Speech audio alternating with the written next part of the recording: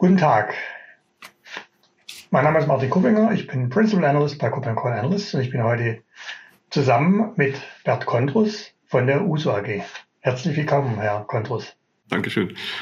Ja, wir wollten ein bisschen reden über das Thema IT-Service Management als SaaS und warum, für wen das Ganze Sinn macht. Aber vielleicht beginnen wir ganz kurz damit, dass Sie ein bisschen sagen, was Sie bei USU machen und was USU macht.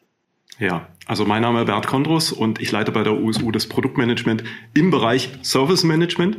Und Service Management sind im Prinzip alle Prozesse, also alle Serviceprozesse im Unternehmen oder in Organisationen, sei es Serviceprozesse in Richtung des externen Kunden des Unternehmens oder sei es in Richtung interner Kunden, zum Beispiel Mitarbeitende, die sich an die Personalabteilung wenden.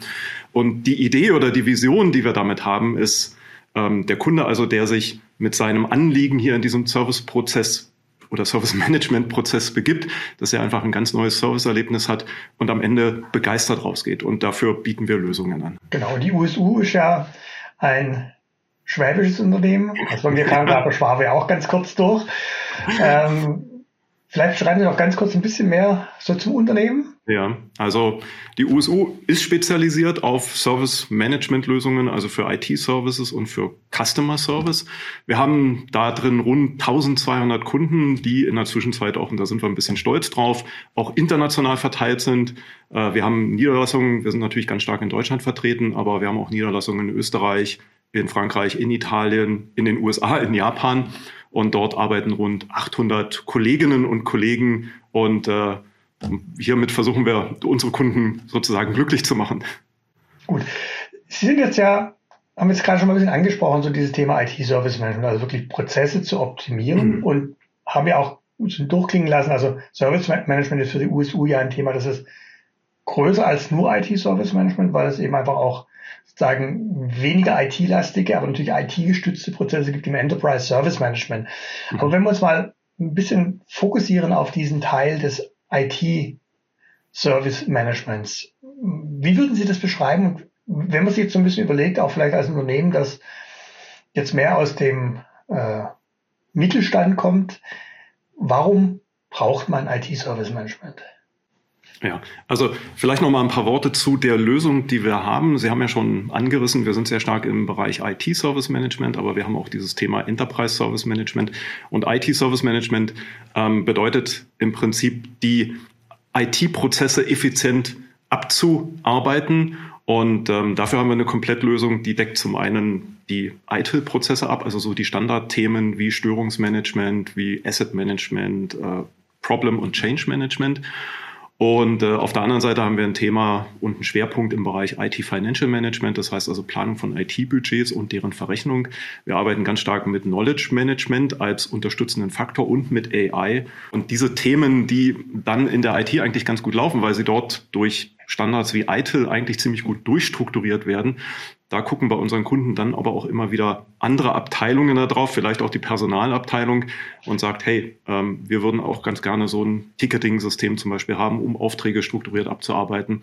Und da können wir dann auch die Lösung an den Start bringen. Ja, genau. Und gerade das Thema Ticketing ist ja so eines, das in ganz vielen Bereichen eine ganz zentrale Rolle spielt, weil es ja ganz oft mit dem Ticketing sozusagen losgeht. Wenn ich einfach manuelle Tätigkeiten habe, die ich in einer strukturierten Form abwickeln möchte, dann muss ich eine Nachvollziehbarkeit schaffen. Das ist das, was ich mache ja zum Beispiel sehr viel auch im Bereich Identity Management. Und da hatten wir genau diese Thematik, dass man sagt, ja, manche Dinge können wir automatisiert im System ändern lassen, aber bei anderen Systemen haben wir nicht diese technische Automatisierung. Also müssen wir einfach strukturiert abarbeiten, wir müssen Tickets erzeugen, müssen mit dem IT-Service Management integrieren. Und ich denke, das bewährt sich auch, weil man eben einfach diese Nachvollziehbarkeit schafft darüber, was ist eigentlich zu tun, wo steht man und eben damit auch natürlich Prozesse optimieren kann, Probleme erkennen kann, sehr vieles machen kann. Wobei, und das haben Sie ja gerade selber schon gesagt, IT-Service Management weit über das Ticketing hinausgeht. Was ich gerade interessant fand, war so ein bisschen ja dieses Stichwort Knowledge Management, das ja eine lange Tradition hat. Ich habe, glaube ich, mal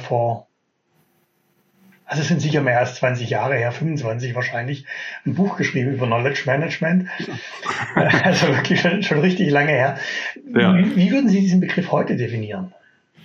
Also wir haben, by the way, auch eine relativ lange Tradition in diesem Bereich und das ist für uns sehr wichtig und wir nutzen Knowledge Management, um einfach diese Prozesse zu unterstützen, denn häufig, das ist auch so ein Antritt, wir wollen vor allen Dingen die Routineprozesse unterstützen und dass die standardisiert abgearbeitet werden, also all die typischen Dinge, die so Friktion auch ins Unternehmen reinbringen, wie ich war 2 Wochen im Urlaub und wie ist eigentlich nochmal mein Passwort oder so, dass man also diese Dinge möglichst standardisiert und automatisiert und dass man den Kopf frei bekommt für die wirklich großen Dinge. Und weil diese, insbesondere in größeren Unternehmen, aber auch schon in kleineren Unternehmen wiederholen sich ja viele Dinge immer.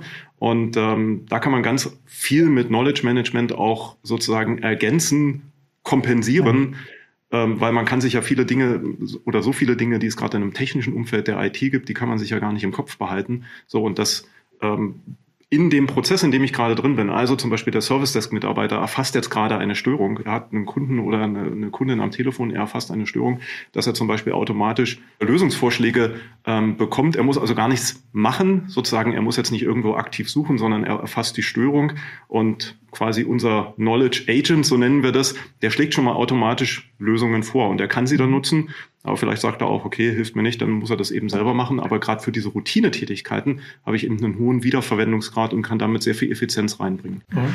Gut, wenn wir jetzt so mal ein bisschen nochmal zurückschauen, auch insgesamt auf dieses Thema IT-Service Management, das ist jetzt etwas, wo große Unternehmen im Prinzip immer etwas haben. Ab welcher Größe und vielleicht auch branchenabhängig, mein Gefühl ist, man kommt relativ schnell dran, also auch in einem Unternehmen immer noch überschaubarer Größe. Bei Kuppinger Call Analysts hat man natürlich bestimmte Dinge, wie zum Beispiel IT-Tickets, IT-Abläufe, die kommen eben dann doch relativ schnell, wo man sagt, eigentlich muss man eine Struktur reinbringen. Also wo sehen Sie so ein bisschen diese Einstiegsschwelle und warum muss auch der typische Mittelständler, also jetzt nicht der große schwäbische Mittelständler, die sind ja sehr groß, die Mittelständler im Schwäbischen, sondern einfach wirklich der klassische Mittelständler sich auch mit diesem Thema beschäftigen. Ja, also Sie hatten ja auch das Thema Branche genannt. Das würde ich kurz vorweg schicken. Bei Branchen, da sehen wir eigentlich gar keinen Fokus, weil heute ist im Prinzip jede Produktion, jeder Wertschöpfungsprozess durch IT sozusagen bestimmt. Und von daher ist es völlig unabhängig von der Branche. Und bei der Größe ist es nach unserer Erfahrung wahrscheinlich diese ganz starke Durchstrukturierung bisschen überzogen, wenn man jetzt vielleicht nur 2 Kolleginnen oder Kollegen in der IT hat, aber wenn man schon vielleicht 5 oder 10 hat, die in der IT zusammenarbeiten müssen, dann macht es schon absolut Sinn. Die Ressourcen sind ja in der Regel knapp kalkuliert, also muss ich irgendwie die Arbeit gut organisieren, ich muss sie durchstrukturieren, ich muss Abwesenheiten der Kolleginnen und Kollegen untereinander koordinieren und da kann IT-Service Management eben durch diesen hohen Standardisierungsgrad ganz viel beitragen. Und das hilft insbesondere bei den kleinen Unternehmen gerade, trotz eher vielleicht einer kleineren Anzahl von Mitarbeitenden in der IT, sich wirklich auf die wichtigen Dinge zu konzentrieren, mit denen man eben wirklich zum Beispiel das Thema Digitalisierung in den Unternehmen einfach weiterträgt, weil man sich eben nicht so lange mit Routineaufgaben aufhalten muss. Und dabei hilft natürlich auch, Sie haben ja vorher gesagt, bei Ihnen baut es erstmal auf dem standardisierten und etablierten und bewährten ITIL-Konzept. Das heißt, man hat ja im Prinzip auch ein Grundgerüst, mit dem man, glaube ich, dann sehr schnell starten kann, weil eben einfach, sagen wir, diese Best Practice ja etwas ist, was man erstmal bekommt und mit dem man anfangen kann. Absolut. Man muss es vielleicht ein bisschen anpassen an seine spezifischen Gegebenheiten, aber man muss nicht das Rad komplett neu erfinden, weil einfach ITIL für quasi alle üblichen Anwendungsfälle, die man in der IT hat, einfach eine gute Blaupause liefert. Wenn Sie jetzt sagen würden, Sie in die Position eines Mittelständlers versetzen, des IT-Leiters, der sagt, okay, ich soll es wirklich machen. Wie würden Sie es umsetzen? Würden Sie dann noch auf On-Premises gehen oder sagen, man macht es heute als Software as a Service, man holt sich das aus der Cloud? Also das ist auf jeden Fall unsere Empfehlung. Außer es gibt wirklich sehr spezifische Gründe, das quasi im eigenen Rechenzentrum irgendwie zu etablieren. Aber der Weg heute, den wir unbedingt empfehlen, ist über Software as a Service, also über SaaS oder über die Cloud, weil man hat viele Vorteile. Man kann schon mal ganz schnell starten. Man muss sich keine Gedanken machen, oh, wie ist es mit der Technik? Muss ich jetzt neue Server kaufen und so weiter? Ich muss kein Know-how aufbauen, sondern ich kann es einfach übers Internet beziehen. Ich kriege die Updates, ich kriege neue Features. Ich kann auch die sozusagen Power dort skalieren, wenn ich einen hohen Bedarf habe. Keine Ahnung, meinetwegen, ich habe Jahresendgeschäft, da habe ich eine höhere Last da drauf, dann weiß ich das schon, okay, dann kann ich das höher fahren und behalte trotzdem die Performance. Kann aber umgekehrt in Zeiten von weniger Last einfach runterskalieren und damit Kosten sparen. Klar, und ich brauche keine Skills, denke ich. Und das ist einfach ein wichtiger Punkt. Ich brauche die Skills nicht für den Betrieb, für das Aufsetzen der Plattform, sondern ich brauche nur die Skills für das sozusagen Nutzen der Plattform. Was natürlich ein großer Unterschied ist, gerade dann, wenn wir haben es ja gerade vorher gesagt, wenn man zum Beispiel auch im Mittelstand mit kleinen IT-Teams arbeitet, aber im Prinzip gilt es natürlich für jedes Unternehmen, denn ich kenne im Moment, glaube ich, kein einziges Unternehmen, bei dem ich das Gefühl hätte, die sagen, naja, also IT-Ressourcen sind kein Problem, sondern im Prinzip jedes Unternehmen leidet ja unter diesem sozusagen Skills Gap und diesen Mangel an Ressourcen, den wir einfach in der Branche haben. Und dann hilft es natürlich, wenn ich mich auf die Kernfunktionen konzentrieren kann, statt letztlich meine Leute dann auch noch für Dinge, die ich einfach beziehen kann aus der Cloud, einsetzen zu können. Jetzt hatten Sie gesagt, es gibt natürlich ein paar ganz spezifische Szenarien, wo man sagt, vielleicht lassen wir es doch aus dem Rechenzentrum laufen. Mir fehlt, muss ich sagen, inzwischen einfach immer so ein bisschen die Fantasie zu sagen, was sind denn wirklich noch die ganz validen Szenarien. Das hängt natürlich ein Stück weit davon ab, wie die SaaS-Lösung betrieben wird, vom Rechtsraum her, von der Frage, in welchen Regionen läuft das Ganze, auf welchen Plattformen läuft das Ganze. Aber da haben Sie jetzt ja wieder ein bisschen so den Bonus als ein deutsches Unternehmen, dass sie ja auch gerade diese Sorgen, die man ja dann zum Teil hat, naja, dann ist aber da womöglich ein Administrator von außerhalb der EU dran oder so. Ich glaube, das können Sie ja ganz gut adressieren. Genau. Das sind eigentlich die ganz starken Vorteile, die wir eben auch haben als deutscher Anbieter. Unsere Rechenzentren sind im EU-Raum und sie erfüllen damit schon mal quasi automatisch die Datenschutzstandards auch, die Unternehmen aus der EU auch erwarten. Und wir haben zusätzlich neben, ich sag mal, diesem ganzen Thema Sicherheit und Datenschutz, was für uns ein extrem wichtiges Thema ist, wir sprechen natürlich dann auch die Sprache der Kunden. Also das heißt, wir haben auch deutsche Betriebsteams, die Deutsch sprechen und damit auch sehr gut mit Kunden, Mitarbeiterinnen und Mitarbeitern interagieren können. Und wir sind vielleicht auch kulturell ein bisschen näher dran an den Bedürfnissen im Vergleich zu einem Anbieter aus Übersee oder der vielleicht seinen Helpdesk irgendwo in Asien betreibt.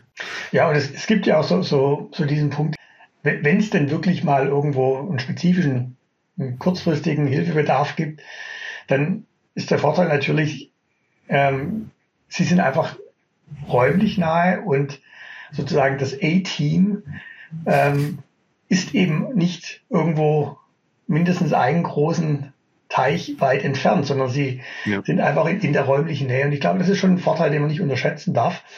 Also das sehen wir auch immer wieder einfach als ein wichtiges Kriterium bei vielen Unternehmen, gerade also entweder dort, wo man eben sagt, wir sind eher mittelständisch, auch in den großen Mittelstand hineingeprägt, oder auch dort, wo man sagt, eben einfach bei uns ist diese Kritikalität von bestimmten Themen so hoch, wir wollen jemanden haben, der uns eben also sehr schnell und auch räumlich nah unterstützen kann. Also durchaus ein Punkt, den wir genauso beobachten im Markt. Ja.